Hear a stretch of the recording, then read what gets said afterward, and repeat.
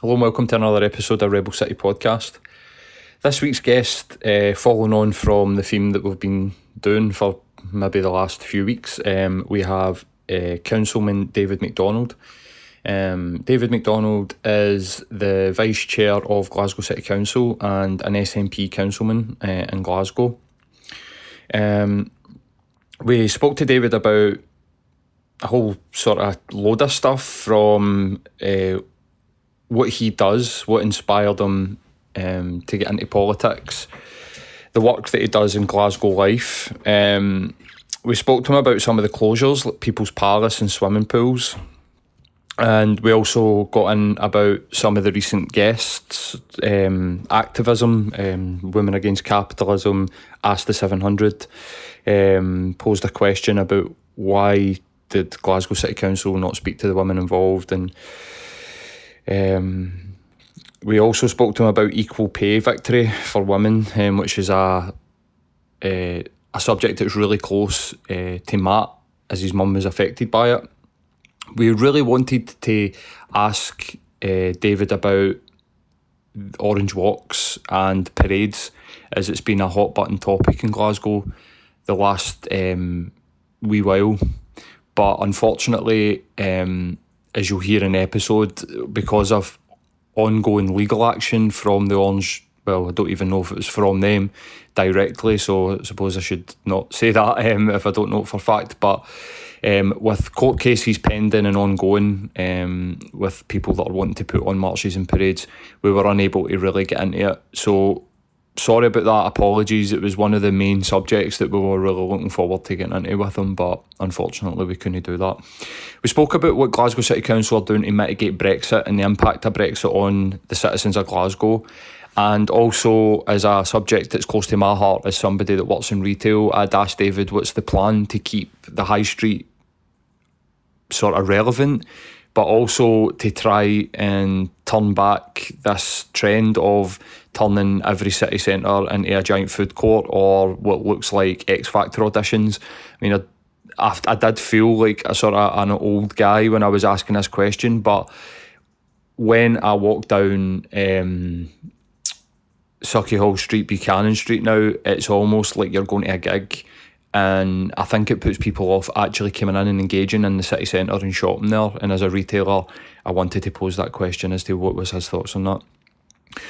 We had a cracking conversation. We got a nice tour of the City Chambers, which was incredible. And we can't thank David enough for his hospitality and his openness in the interview. So without further ado, here's the episode.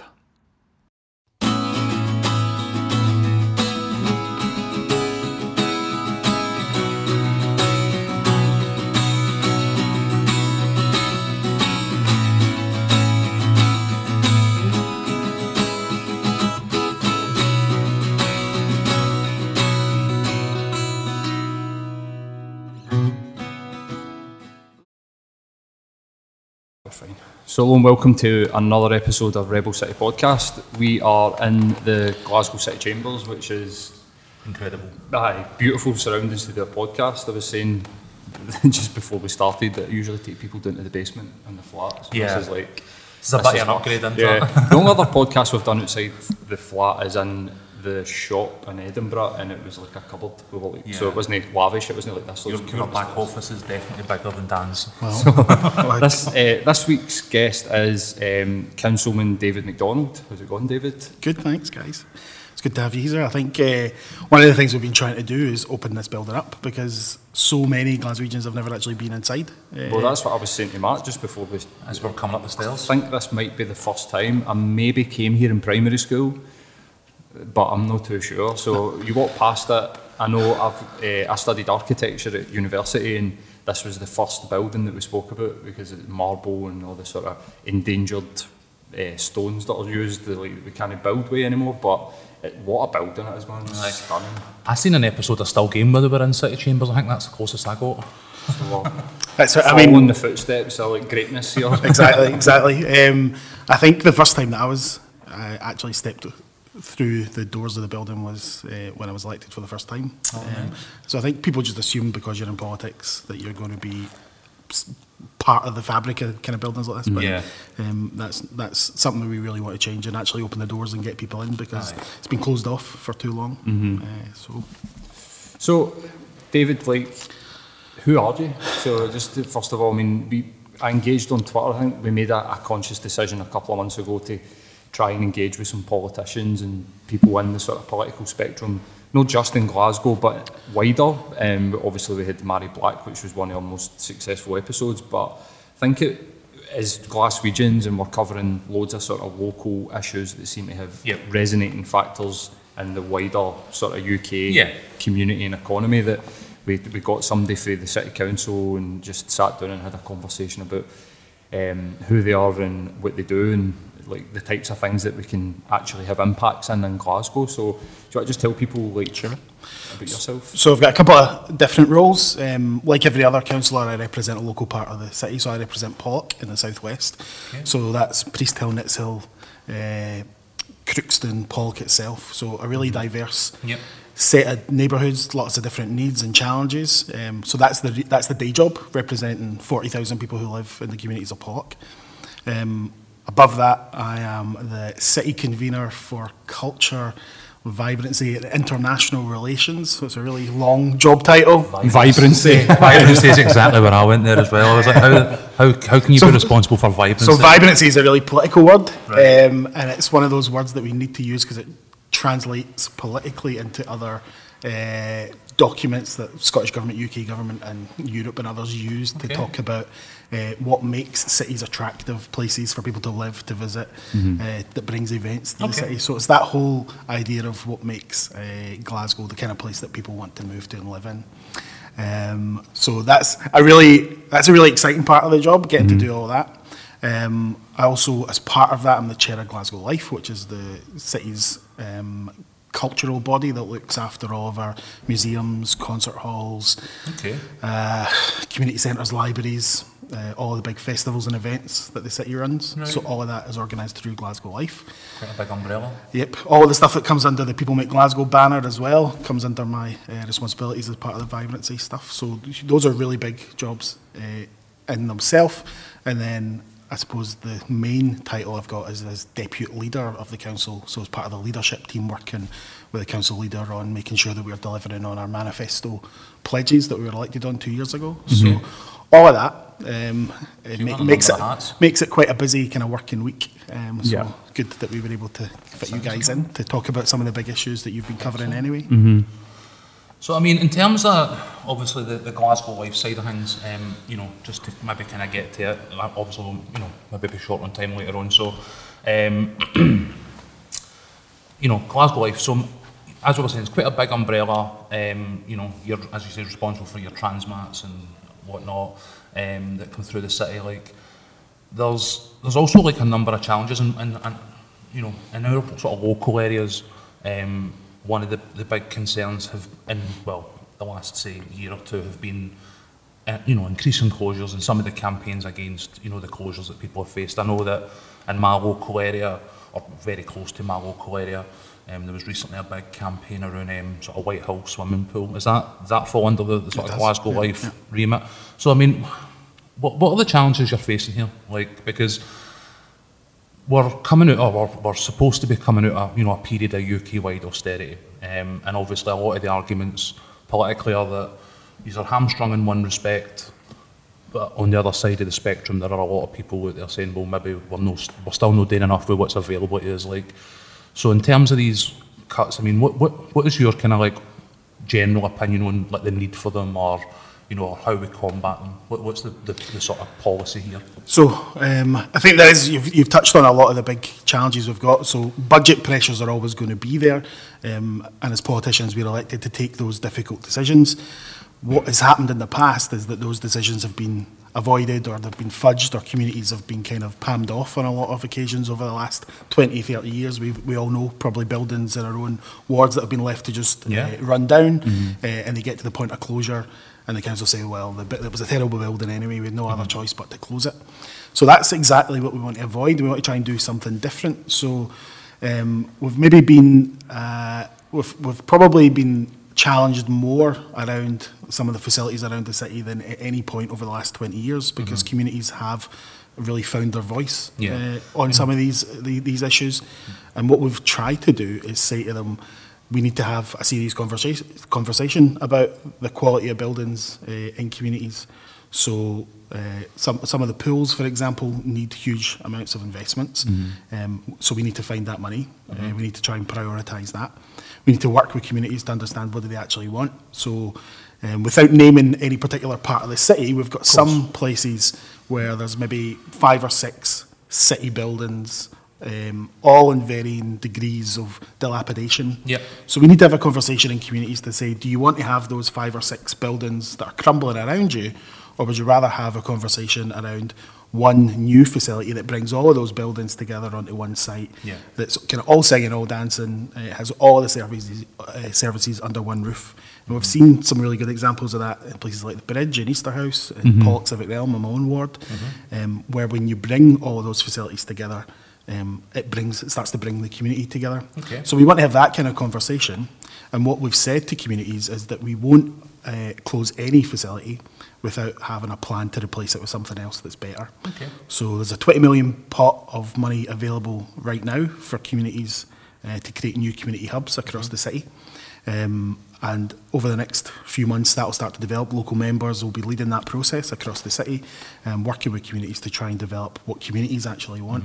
And where's that funding coming from? So that's from the council's own budget process. So we set that in February earlier this year, and we made that first £20 million available. So there's work taking place right now as we speak on coming up with a plan for the first 3 of those community hubs to open across the city. And I think we owe each other in Glasgow the seriousness of really taking these topics on, because we can't just go on as business as usual with crumbling buildings around us. We do need to make investments to make buildings as suitable for local communities as possible, that meets as many needs as possible, so that we can address the big challenges that we've got around our budgetary pressure. So that's what we're trying to do. We're trying to take serious and long-term decisions that have been avoided for too long in Glasgow. And sometimes that doesn't make you politically popular, but I think we've got to kind of grasp the nettle on some of those decisions. I think in terms of that, unpopularity that you're talking about, I think probably, no, that I would say it's, I don't find the administration particularly unpopular. I've voted for it. But at the same time, I think one of the things as like SNP supporters, we probably need to be a wee bit more wary is just putting independence above everything else and forgetting that sort of local community stuff. And obviously we spoke in recent weeks with a women's group at Castlemilk, Women Against Capitalism, and they're a sort of local community group essentially mobilising in the face of cuts and loss of services. And I think that's something that we're going to see more and more as it continues. Like the big one that probably just as an example of what springs to mind about that unpopularity would be like the People's Palace in the Winter Garden. I know that was a fairly sort of sizable kick up in the last sort of year or so. And I think it kind of like bridges that thing you're talking about where we want to protect our heritage as a city because it's important to us, no matter what sort of political party or whatever we're voted for. But at the same time, I feel it's a bit rich to throw something like that on you as a year in the door. And I feel there's probably a fair bit of that going on as well.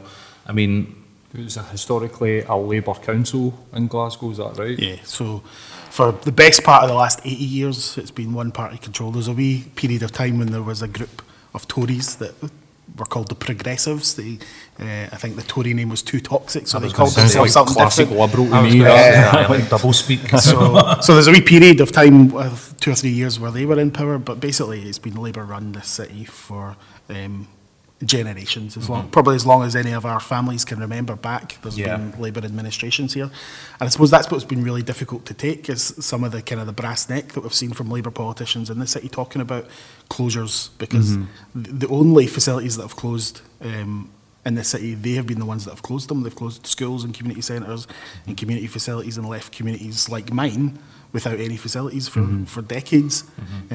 So although there's been a lot of publicity and talk around closures, nothing has actually closed other than the Winter Gardens is closed because of a health and safety issue with the roof.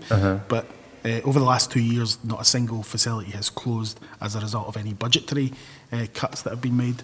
So we've got Labour politicians in the city throwing around a lot of fake news. They've had these leaked lists, so-called leaked lists of closures that were going to happen.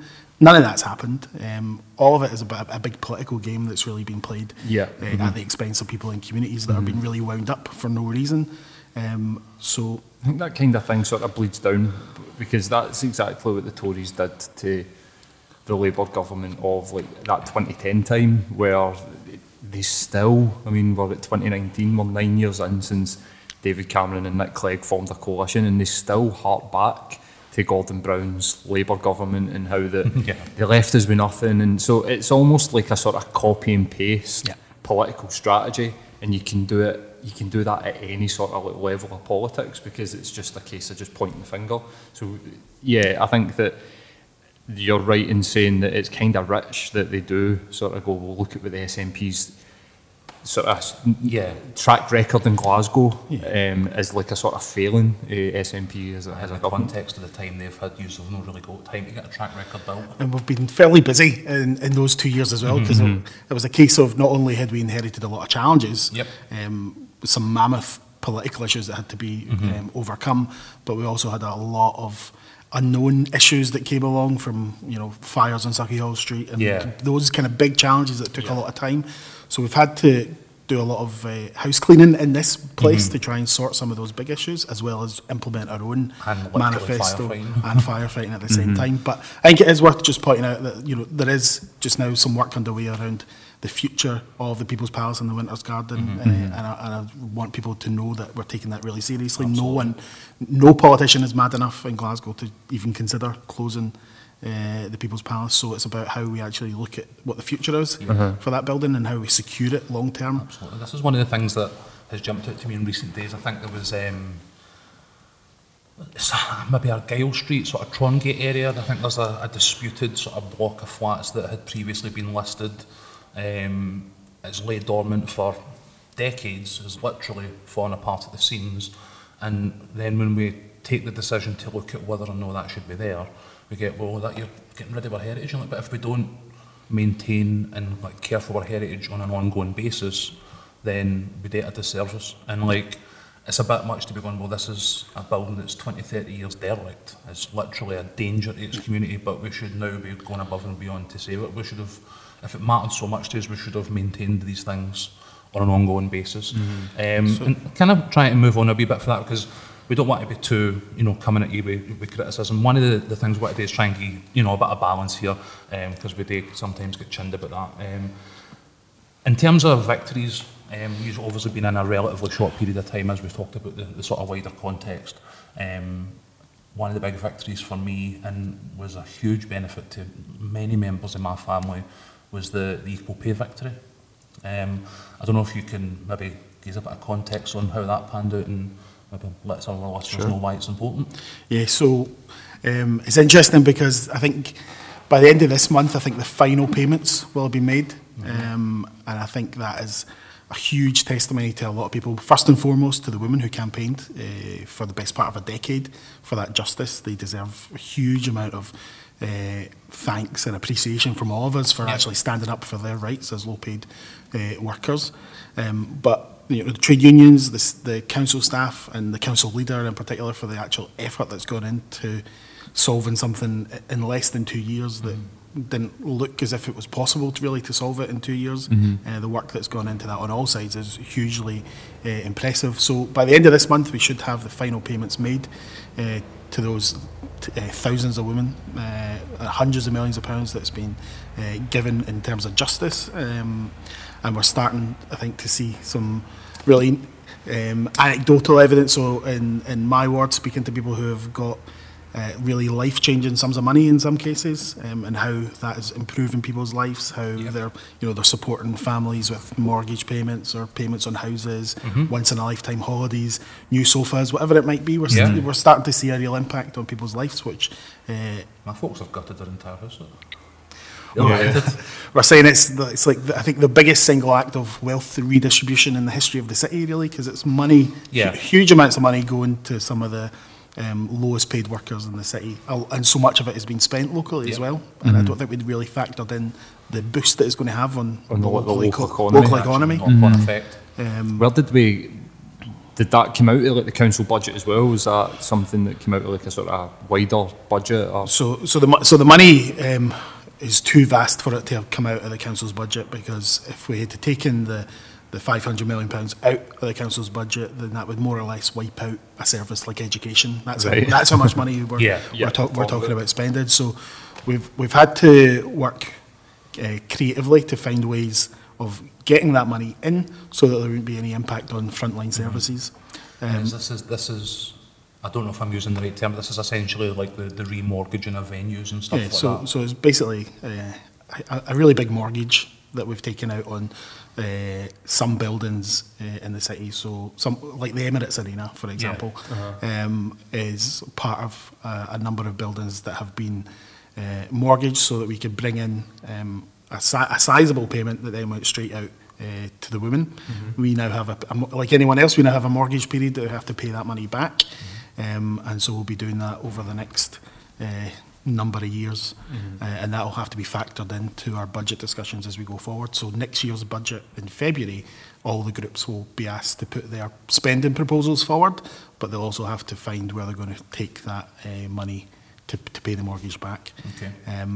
But ultimately, I think it's less about the money and where it comes from, and it's more about the justice that has been delivered. Do you think there'll be... Is this something that's Glasgow specific, or will there be a domino effect that happens in places like Edinburgh and Dundee? Is this something that, because obviously equal pay for women is almost a global sort of battle that's been faced over the years. So it's primarily going to impact Glasgow more than anywhere else. There's been some other places down south, mainly Birmingham and others, that have been impacted. I don't know all Scottish local authorities well enough to know, but I think that it will mainly be Glasgow, because Glasgow had a different system of how it paid women from other local authorities. Almost every local authority has the same scheme. Glasgow, for political reasons, opted to have a different scheme that paid men more than women. And you can get into political discussions there about links with the Labour Party and trade unions and things like that. But ultimately, this was a political decision that was taken about 12 to 15 years ago. And probably at the time no one could have saw the ramifications of what it was going to mean. But it's a lesson for us to always be thinking about 10, 15 years into the future when we are taking decisions. So we've been working just now through a new job evaluation scheme. So there will be a new pay and grading benefits that's coming in. So we're working with the trade unions on that just now. And that will go through over the next few months. So there'll be a brand new scheme in place in Glasgow, which would mean that in the future we won't find ourselves back in this sort of situation again. We sat down with a bunch of the women from like Ask the 700. I think this is quite a relevant sort of jumping off point if we're speaking about equal pay for women and trade unions, that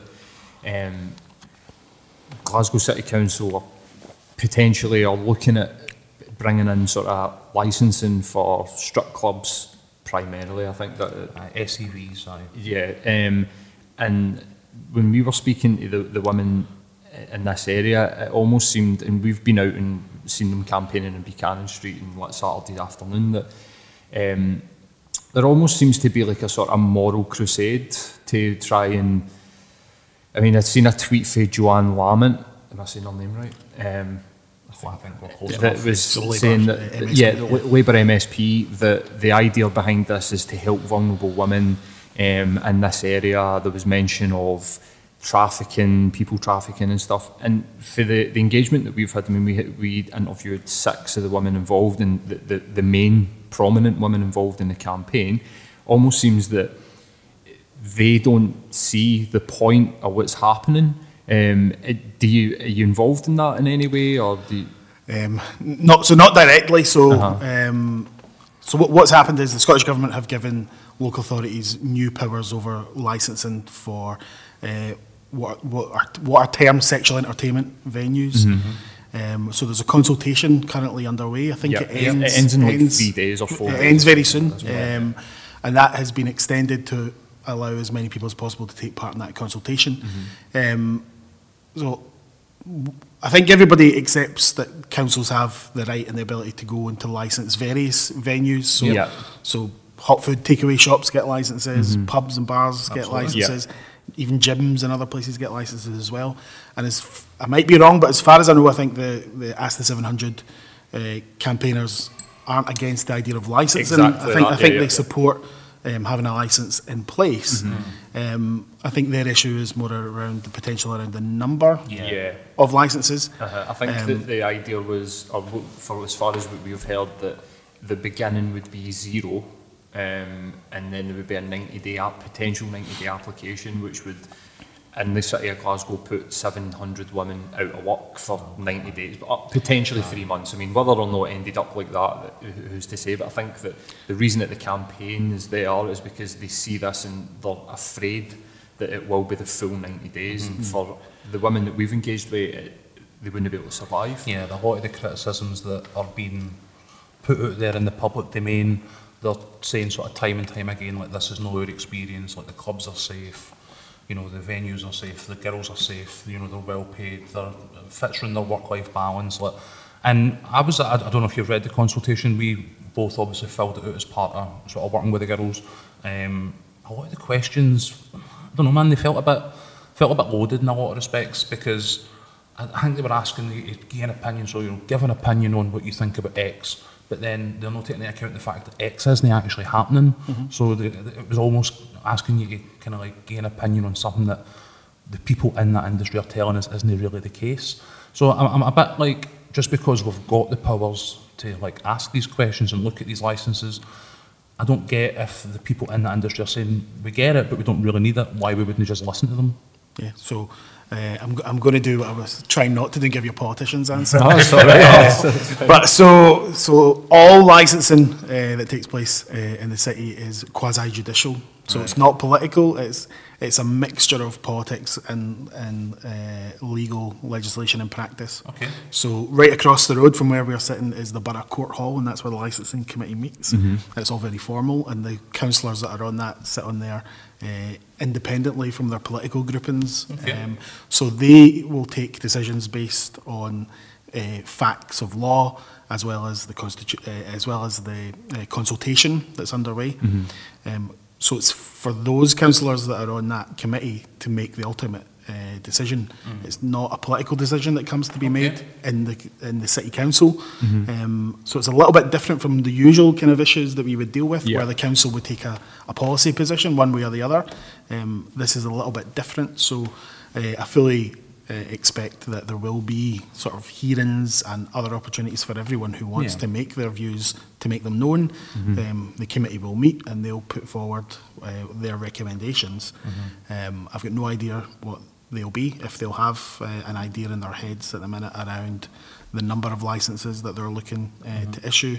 But I think nobody is going through this process because they want to make people unemployed or get people out of work. I think that's really important, that Absolutely. People's right to do with their life what they choose is something that nobody should try and put stamp their own morals or their own views on others. I think that was one of the things that, I agree with it as well. I think that was one of the things that when we were working up to the podcast and just after that particular episode, that's what screamed out to me, that the people that are in favour of the licensing had almost felt like they had a moral backup to their point of view, but the women that we had engaged with were, like Matt had said, the things that they're saying that they're trying to protect people from just don't happen. I think that, I mean, certainly in Glasgow. Yeah, We're talking about Glasgow, where it's topless only, you're not allowed to touch the girls, all these different things. They've got transgender toilets and Seventh Heaven, it's like a safe space Equal for... pay, not equal pay. They're a living wage employer. What kind of impact on the consultation do you think the women themselves joining a trade union? I think they've joined GMB. What kind of impact do you think that will have in the consultation? so. I think it's an interesting development. I think it seems quite unique, and I know that it gives them an additional layer that they maybe wouldn't have had before in terms of being able to communicate directly with politicians in a different way. So I think it's a really good move that they've been able to do that, to unionise and to show that there is power in workers always coming together to defend their rights. And it's now, I guess, up for the licensing committee and the board members and others to have their say on it. There's a history of very strange and odd decisions that come out of licensing, because famously something like Life of Brian was banned in Glasgow for years and years. Seriously? By a licensing committee, so you can never be sure what decision they're going to take. Well, I've never heard of that, the Life of Brian. It's about as innocuous as it gets. But I suppose different times maybe. The Sex Pistols were banned in Glasgow as They were banned pretty much everywhere at one point, weren't they? Fair enough. I mean, in terms of, obviously, some of the other topics that we've kind of touched on in 700, we had obviously raised the, and again, not to get into it, but we'd raised the recent episode we did with Jeanette Finlay, and you've obviously asked us that with open court cases in play, we park it to another time, which we're happy to do. So in terms of other subjects that we've been kind of dancing around recently that might be related to like the council's purview, we've been talking recently with Refugee, as well as Glasgow St Pauli, and although we've not had them on yet, we're also talking to the guys at Live and Rent. And I know in 2 or 3 days ago, was it a walk-in? They did they're in the process of taking direct action on a number of levels at different places in relation to the Serco evictions and stuff like that. Now, got a pretty basic understanding that this is predominantly based off a UK government decision to send in a private company to essentially evict up to 300 asylum seekers for properties in Glasgow. Now, I'm not really sure where the council comes in on that, because again, I've got a pretty rudimentary understanding. So when I've seen the guys, as much as we're interested to hear from them and want to obviously get as much as we can for them if and when they sit down with us, I've got a bit of a disconnect on that point as to if there's a UK government decision in play, why are the city chambers being picketed? Yeah. And also, I think, and I'll put my neck out here, was it Paul Sweeney, was it tweeting that this is a bigger issue because Glasgow City Council are not rehousing these refugees. So even though there's a UK government-based decision to evict these refugees, the Labour local MPs or MSPs are trying to turn it again, like we were talking earlier on, in like a sort of political point scoring thing, which I'm not a fan of, especially if you've got no control over it. If they're trying to use a refugee crisis to politically point score in a city. I think particularly on this topic, any party politicking has no place in this conversation, because we are dealing with some of the most vulnerable people in the city. On the planet. Yeah, and I think what Glasgow has done really well over the last 20 years is avoid political fights over asylum seekers and refugees, and we have been the only city in Scotland that has been a welcoming refuge for people seeking some of the worst conditions imaginable. So, and it's transformed the face of the city in so many positive ways. But the council have its hands tied currently over the situation around evictions. So our starting position is there should be no evictions. We're against evictions.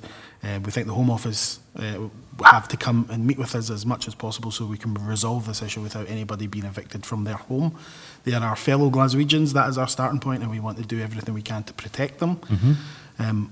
But legally, we do not have the powers to say to our staff, go and break the law. I can't say to a member of council staff, put your own freedom in jeopardy by going and taking action which is contrary to the laws of the land that we live in. And I think it would be unreasonable for us to do that.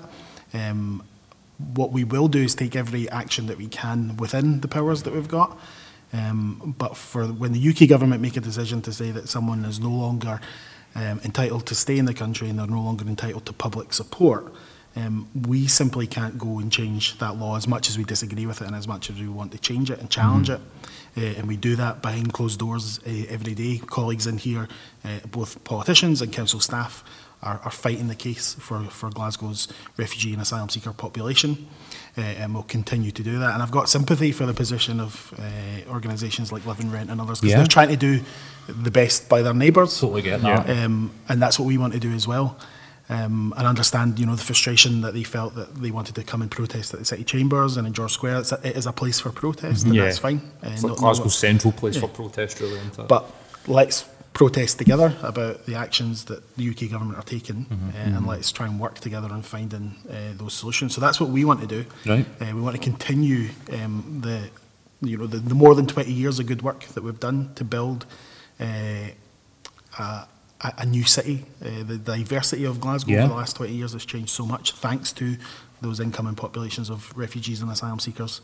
And it's never been political before.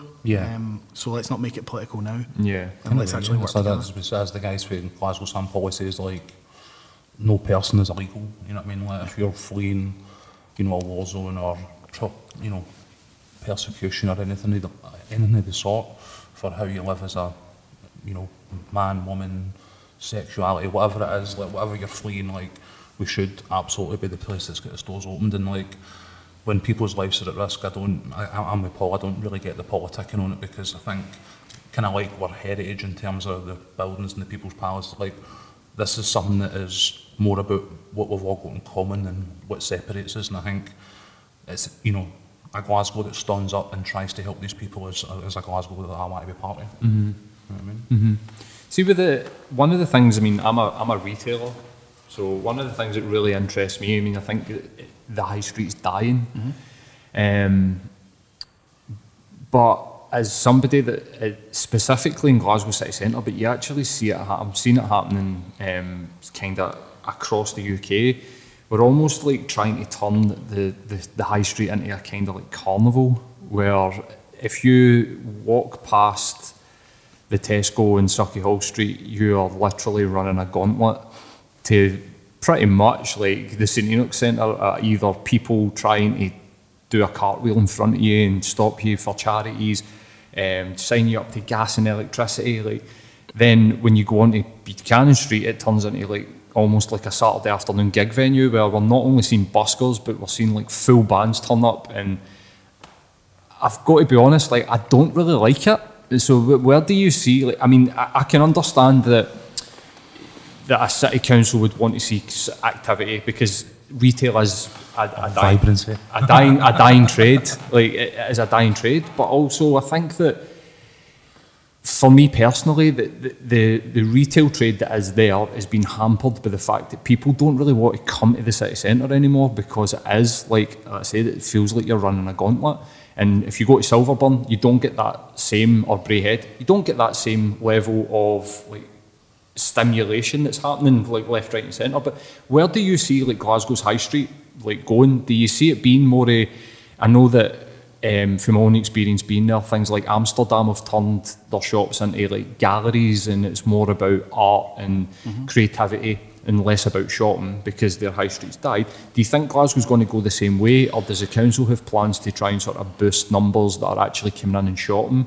Because it feels like a massive, not only just the gauntlet sort of what's going on here, it feels like a massive food court. There's more Costa coffees and Starbucks in the city centre than anything else. And again, I'm being selfish here because I'm a store manager for retail, and I just see my footfall going down and down and down. But is there a plan in place, like what's happening with it? Okay, so I've spoken to you about vibrancy already, but so let me raise you from vibrancy to another political buzz phrase around stickability.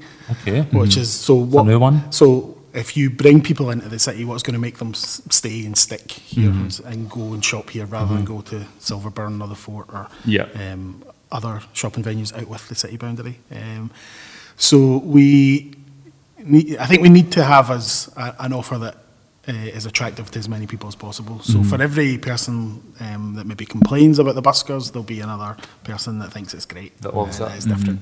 And so it's about trying to find a balance between the overstimulation maybe that goes on Yeah. in the high street, and not forgetting its crucial role as a retail centre. So Glasgow remains still the UK's second retail hub after London. Yeah. And we see new stores and new shops still choosing to locate in high street locations, despite all of the challenges that are there and that exist from out of town retail and online shopping. So we've got to do more of that, and we've got to continue to find new ways of attracting new brands into the city as well. What we can do in terms of the powers and the facilities and the buildings that we own is to try and do some of the things that you've highlighted that they're doing in other cities. So there's a little test site at the moment down at Saltmarket, where a number of vacant units that have been vacant for 20 years or more have been refurbished, all nicely painted in nice new bright colours, and they've been given over to a number of creative industries organisations. So like the Sewings, one of them's a sewing centre or something like that? There's a few different ones Yeah. that are opening. So there's a gallery opening next week. Sogo Gallery is going to be opening down there, but there's a few others around creative industries, and using that as a starting point for people to maybe start their own business and then maybe see can they grow something bigger from that. So they're in there rent-free for a year to try and see how do we grow something different. So we're testing that down at Saltmarket just now, and then looking to actually run that project up the actual high street of Glasgow itself. Obviously, like Buchanan Street's a beautiful shopping district. And, I don't think. I mean, I know that I just spent like probably 2 minutes whinging and moaning about. Like, I understand it. I get it. When you turn onto Sauchiehall Street, the high street, and that bit down after the Cinenok Centre or Gill Street, it is empty units, homeless people. Absolutely nothing against homeless people whatsoever, but it's almost like the gentrified Buchanan Street. That's nice, but then you turn the corner and it's just horribleness, especially when you go up past. And obviously, you can't blame a city council for Vicky's going on fire, the art school going on fire. There's nothing. Some people tried to blame us. I can imagine. But there's nothing that you can do about that. But is there any specific plans for? I mean, obviously we've got the Saltmarket, and then we're going to move that. What about that bit at Sauchiehall Street, which traditionally was the second shopping district in Glasgow, but now is really, I mean, to put it politely, it's a shithole really up at that bit. So there's a project across the city centre just now called Avenues Project, which started in Sauchiehall Street already, but then with the fires and everything else, that all had to be put to a stop, but is kick-started again, and they're more or less back on schedule, and that's to actually change the actual fabric of the street itself. So there's new trees that have gone in, there's extra benches, pedestrian areas, cycle lanes, and actually try to make it much more of a European style avenue. So that will continue along Sauchiehall Street. We're also looking at the kind of area at Renfield Street, and Killermont Street at the back of the concert hall. So look at, because there's so many major cultural venues in that bit of the city, and we actually start, if you look at it from above, you've got the concert hall, GFT, Theatre Royal, Piping Centre, the art school itself, all in that sort of same bit of the city. So we really want to kind of bring a new bit of life to that area. There's a whole range of other master plans that are underway at the minute. There's the Brummelaw master plan, looking at the kind of riverside area, talking about a new riverside. Which has got a lot of potential down there. So a new riverside, a new river park, looking at new residential areas, and I think that's one of the key bits about how we actually keep the high streets going, is addressing the challenge that we don't have enough people living in the city centre. In the city centre, so most other European cities have a really large city centre population. We have the kind of opposite, where people live on the outskirts and travel in. So we have to address that. So that means having to find ability for house building in the city centre, which we've not really done it on a scale for a long time. So all of these new master plans that are in place are all starting to address all of those challenges and realising they're all linked together. And they're all linked together by that vibrancy word. The vibrancy. And what about like things like free parkings, or like plans for that? Because I know that other cities have done it. I think Glasgow did it at Christmas time or something. It was like free parking on a Sunday, so you can come in, because I think that is a huge issue for people. I know that when I currently live in the city centre, so I'm one of the lucky folk that gets to live at sort of Woodlands area, which I love living in the city centre. You can just walk in and out. But previously I lived in Shettleston.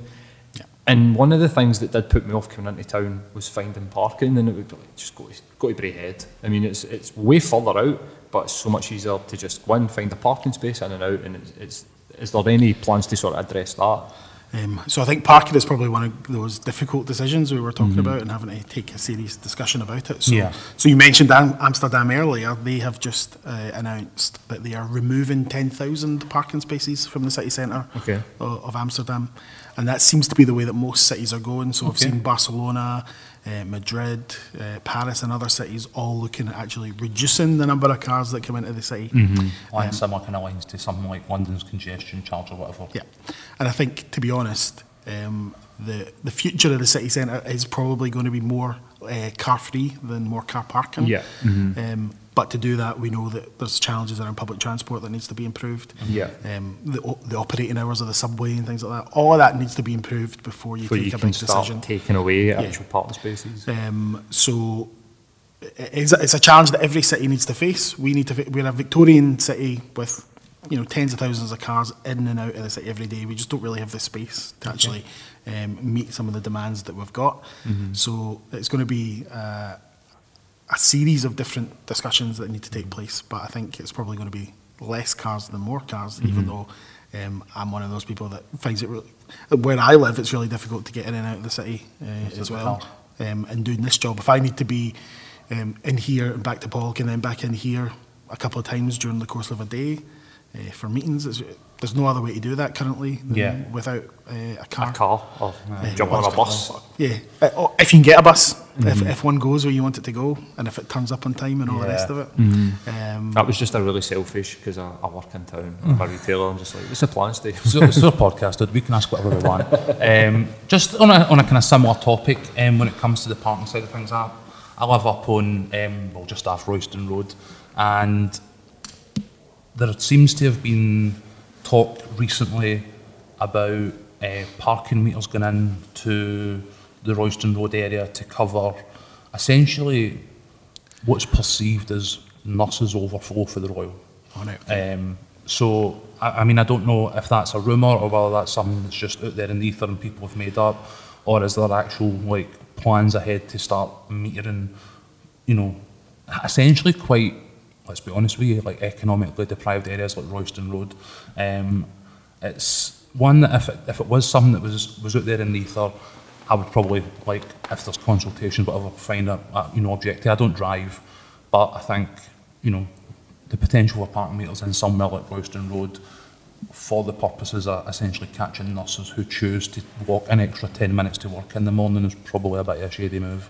So is there any kind of light you can shine on that? So I know there is parking issues, and I think there is public consultation around parking in that bit of the city. It's not an area I know particularly well in terms of what is actually being discussed. Some of the local councillors there probably know the ins and outs of what's happening. I don't imagine that any scheme is being put in place because they see it as an opportunity to make money out of nurses. I don't see that as being a... I don't think that that's cynical.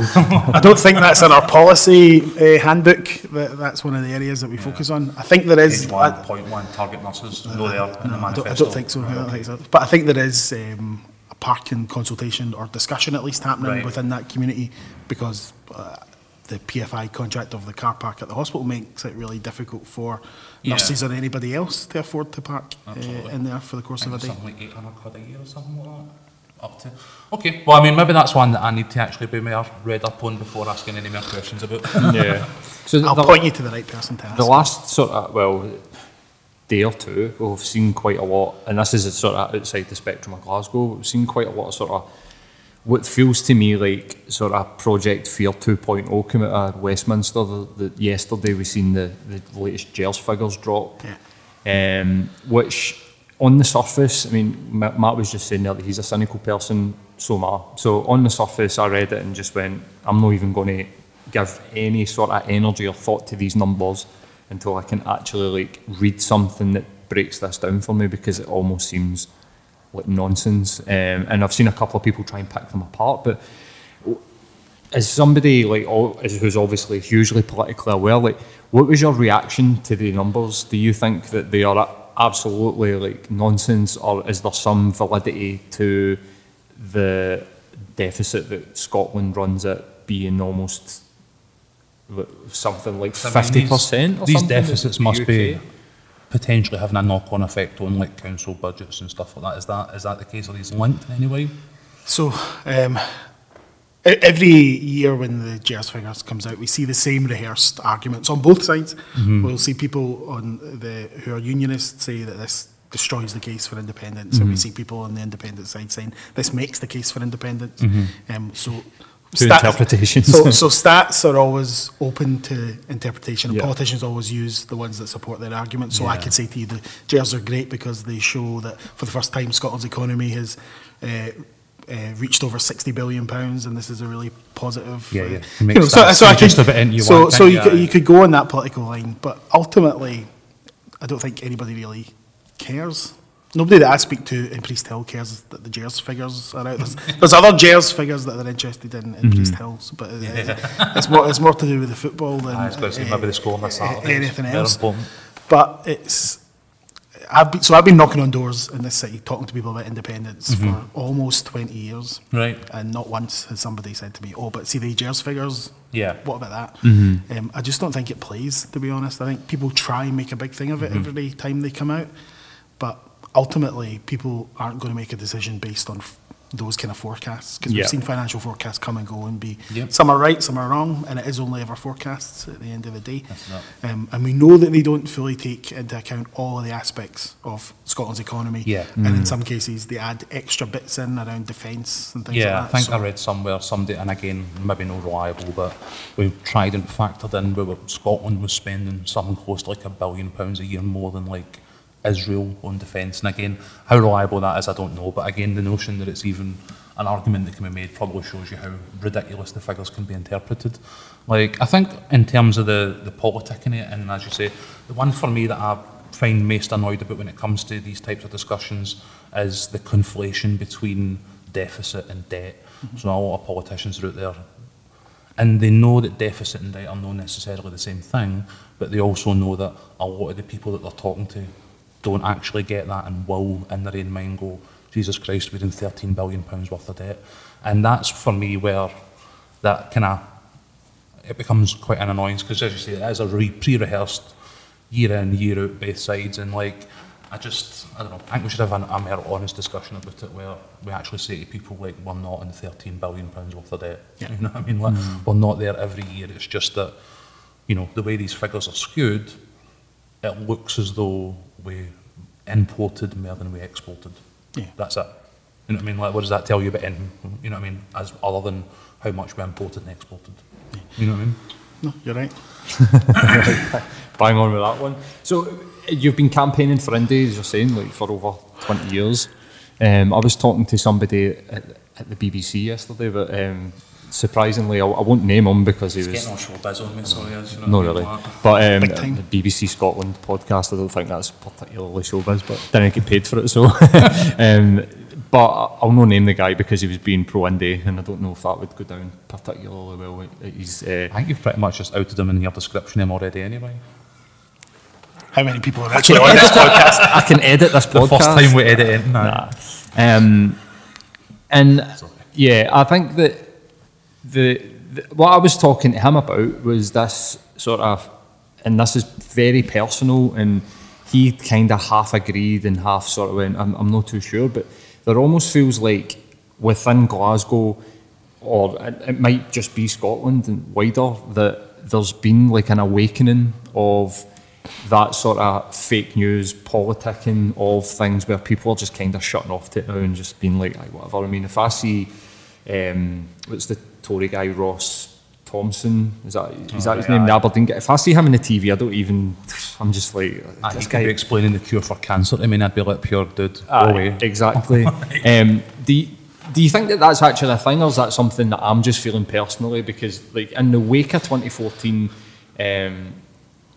it almost feels like so much of the, especially younger people. I mean, I don't consider myself younger now because I'm approaching 40-year-old. As you keep saying it every week. Every week, just Every reminding week. Matt that he's a Just year ahead of me as well. reminding me that I'm nearly 40 But every week, it man. seems like in Scotland the engagement in politics has just exploded since that, because we had quite a controversial vote. It engaged, people had to get engaged, either because it was a massive decision.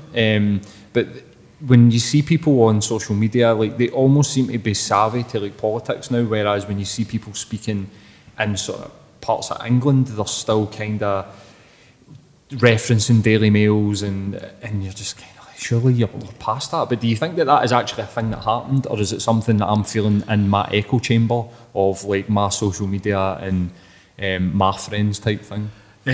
So I think it's probably a bit of both. I think there is always a bit of echo chamber stuff, and if you're only ever having political discussions in the Twitter bubble, then you might get that sense. But my job exists outside of Twitter as well as it does on Twitter. You sure? So actually being at community meetings and out doing shopping or other places, people do want to speak about politics, which they didn't want to do before. Yeah. And they want to speak about the issues and the opportunities that independence presents to them. And so in my ward in Pollock was the largest yes vote in the city. And what we've seen is a whole generation, mainly primarily young people, but a lot of older people as well, who have become really politicised since 2014. Definitely. And 2014, I think, really changed a lot of people's opinions about what they could do in politics, because it was less about leave it to the politicians, and it was a lot more self-organising, community organising, and a huge amount of communities just taking the campaign and running with it themselves.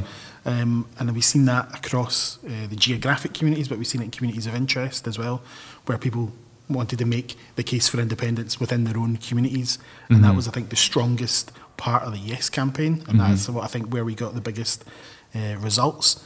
And so many people have continued in politics because of that. So some of the organisations that we've spoken about today, I think probably you would find some of their roots back in 2014 when people became politicised. So I've got a number of community groups, food banks, community councils and others that are all founded on the back of people being politicised in communities like never before. So these people went for the Yes campaign and went back into their communities and went, how can I take this energy and this enthusiasm and actually go Even the No campaign as well. I mean, people, like, they were passionate on both sides, and I think that even I don't actually think it's if you were a Yes voter that you woke up to this. I think that even the people on the opposite side of became more politically aware and are more into activism. Is that something that makes your job or the job of a city council harder or like easier?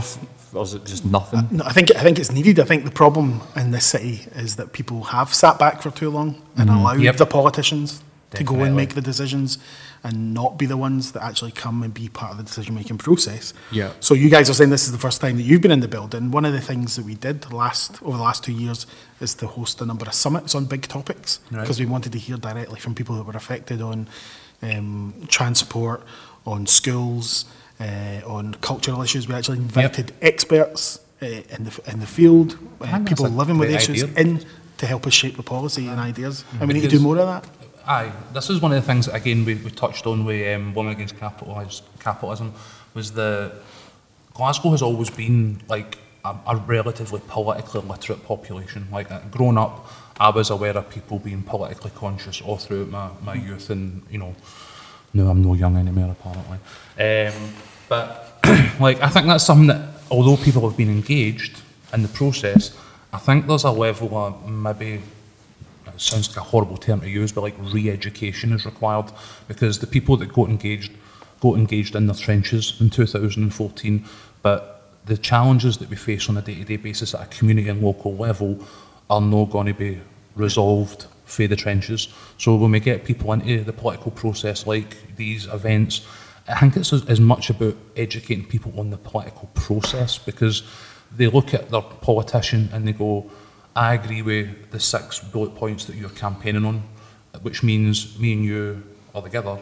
But then when the reality of how that is then implemented once somebody's elected to a council, to an MSP position or an MP's position, is very much sort of night and day, because it's not just a case of somebody walking into a room and going, well, I was elected on these 6 points, let's go and get these done right now, because that's just not how it works. But then I think that's where people get disconnected and frustrated with the political process, is that they don't understand that it's not just about your guy or woman getting in and going, well, my people voted me in based on these points, so let's go do them. You know what I mean? So I think having people in and involved in the process can only be a good thing, because engagement is probably great, but engaged citizenry that actually understand how things work is better.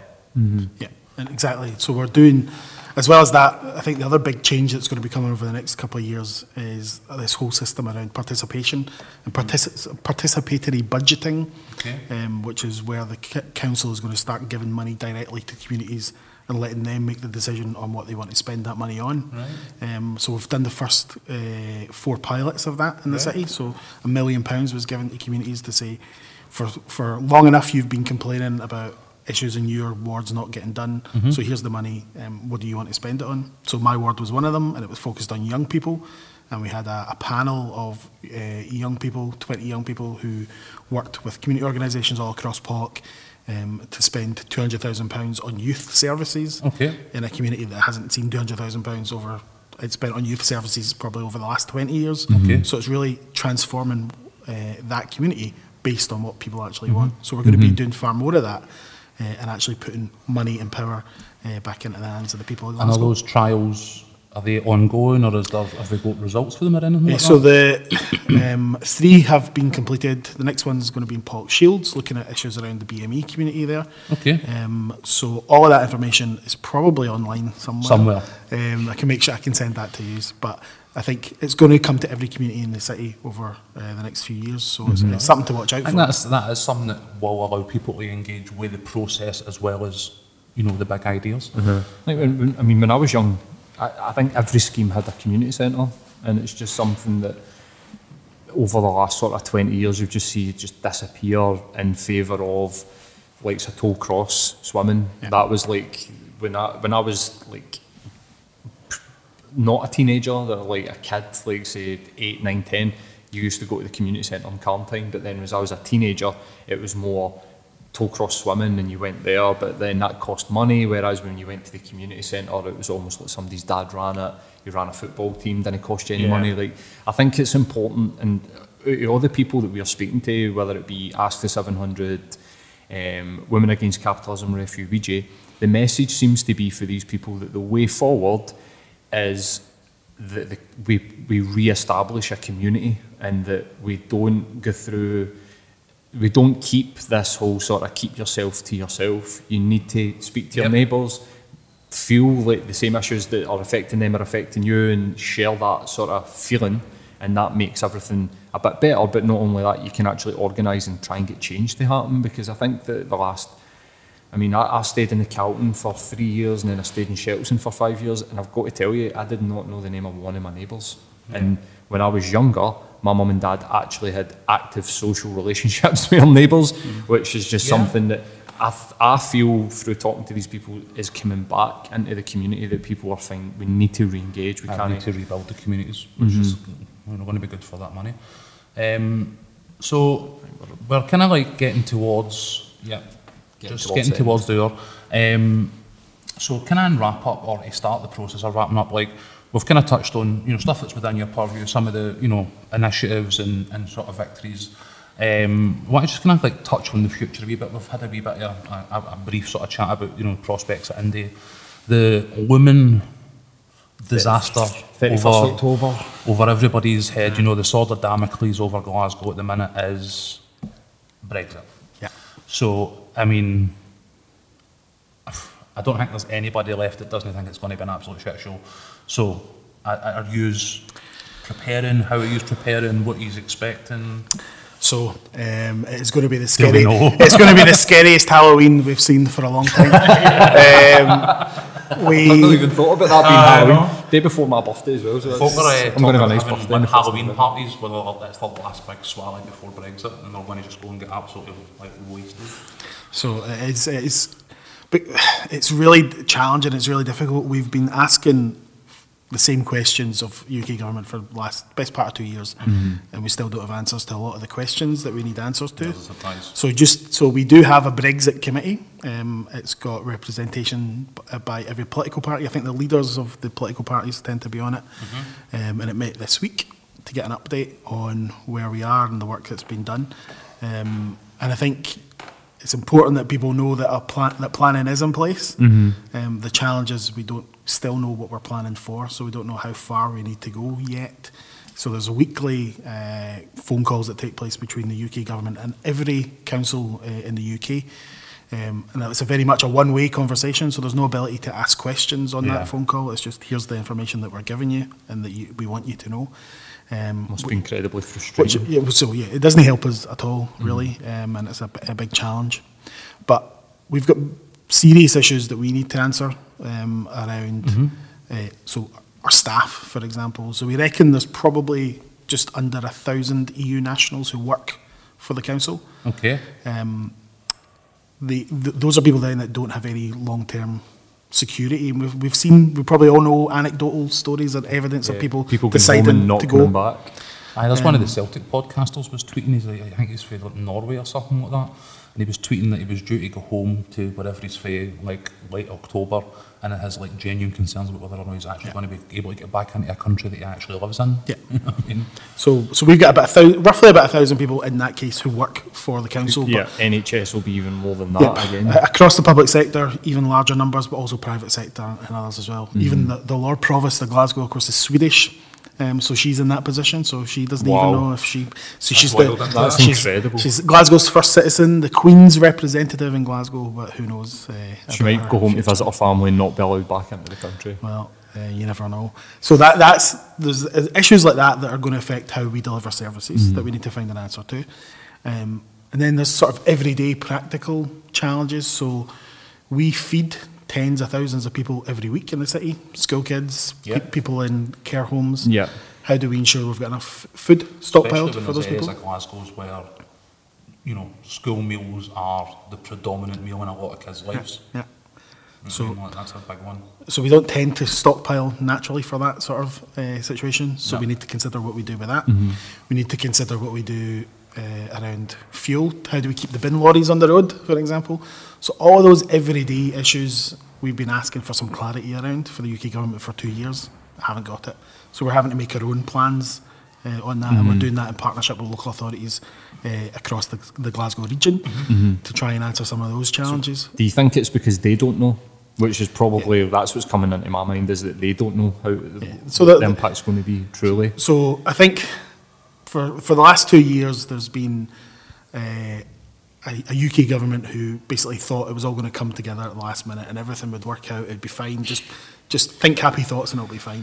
I don't know, I think they were just expecting it to fall apart at the seams and they're all ready to short the pound, but that's just me. One or the two. I think Theresa May's read The Secret and thought, if I just think it'll manifest itself. Exactly. And now with Boris Johnson in place, it's that, but hyper version of that. Yeah, a stage further where he actually doesn't care. Like it's about, if it's no deal, it's no deal, and if that's the case, then well, that's what we voted for, and it's the democratic right of the UK government. They've got the mandate. Theresa May was clueless, but she was actually trying, whereas Johnson's is clueless and not trying. Exactly. And so we've got the case where so nearly 70% of people in Glasgow voted to remain.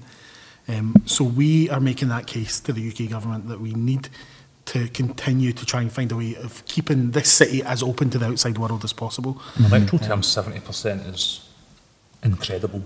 So I mean, you couldn't have, when they talk about, you know, nationalist mandates and all the rest of it in the press, like you could not have a clearer mandate for Glasgow that Glasgow wants to remain. Exactly. So when I've finished speaking to you guys, I've got a meeting with people from Berlin, and then I've got a meeting with cultural attaches from governments across Europe. Spare German passports on the go. Well, what I'm going to be saying to them is that Glasgow in particular wants to remain a proud European city. We want to remain a proud city that's open to the world, open for investment, open for people to come to live and to visit this city, and to make sure that people around the world know that what is about to happen through Brexit is not because of people in Glasgow's decision, but it's a decision that's been foisted on us against the democratic will of the people. So local councils, and this is probably just going to be my last question on the topic before we wrap it up,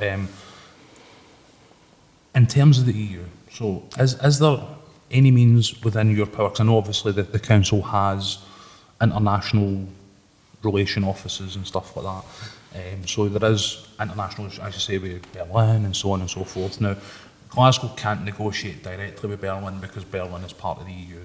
But can the authority in Glasgow, for example, negotiate with the EU and make some sort of trade or bilateral agreement that would mitigate some of this, or is it going to be through the UK Foreign Office and so on and so forth? So what we're doing is working on a partnership around a city by city basis with various cities around Europe, and that's some of the work that I'm doing currently. So we've opened up discussions with several cities across Europe, but also internationally as well, on the back of Brexit, to say that we're facing some real challenges on particular issues, and we'd like to work with X, Y, and Z cities on a partnership basis.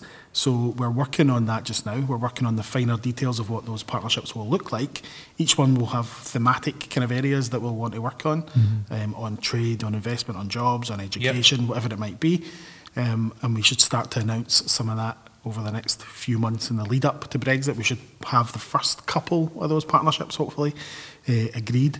So we're doing what we can as a city to ensure that we will still have international networks.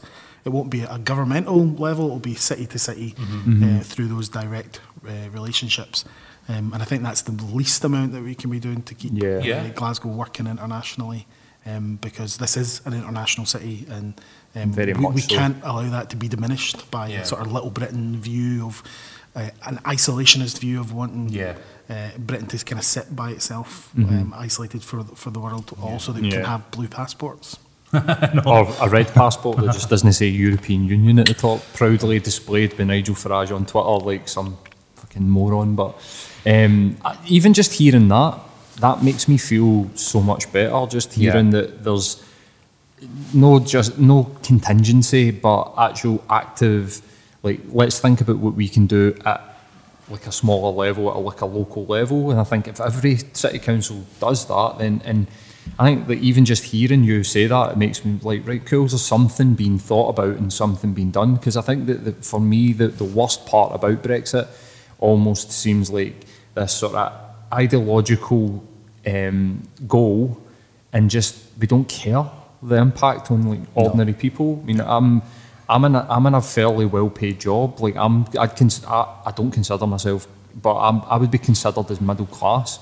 And if I'm feeling this, I do not know what it must be like for somebody that's working on like minimum wage or poverty wages. Universal credit. People like the Asda workers that you see are having to go and protest at Asda, try to get them to work for free or whatever it might be. And if I'm feeling the fear of Brexit, then these people must be feeling it even more. And just listening to a council member say, this is what we're doing at this level, we're doing all we can, and this is what we're doing, makes me feel better about the whole situation. So hopefully, like, if people, well, we know that people do listen to the podcast, the people listening, they take some sort of heart for that, and we'll definitely be putting this out in the next couple of weeks, way before scary Halloween, like horror Halloween, I'm going to call it, Brexit Halloween. And I think it is important, because we had a report by the Fraser Ravander Institute that the City commissioned, and it said that up to 80,000 jobs in Glasgow are connected to European exports. And that's like 10% of our population. So that's Glasgow alone, and that's the impact that we're facing. None of that, though, seems to be of interest to the UK government. So that's why we're having to take that work on ourselves and do it. And while they're sort of fiddling around the edges, we've kind of rolled our sleeves up and got on with the day job, as they say. Aye, well, as they say. Well, I mean, I think that's probably.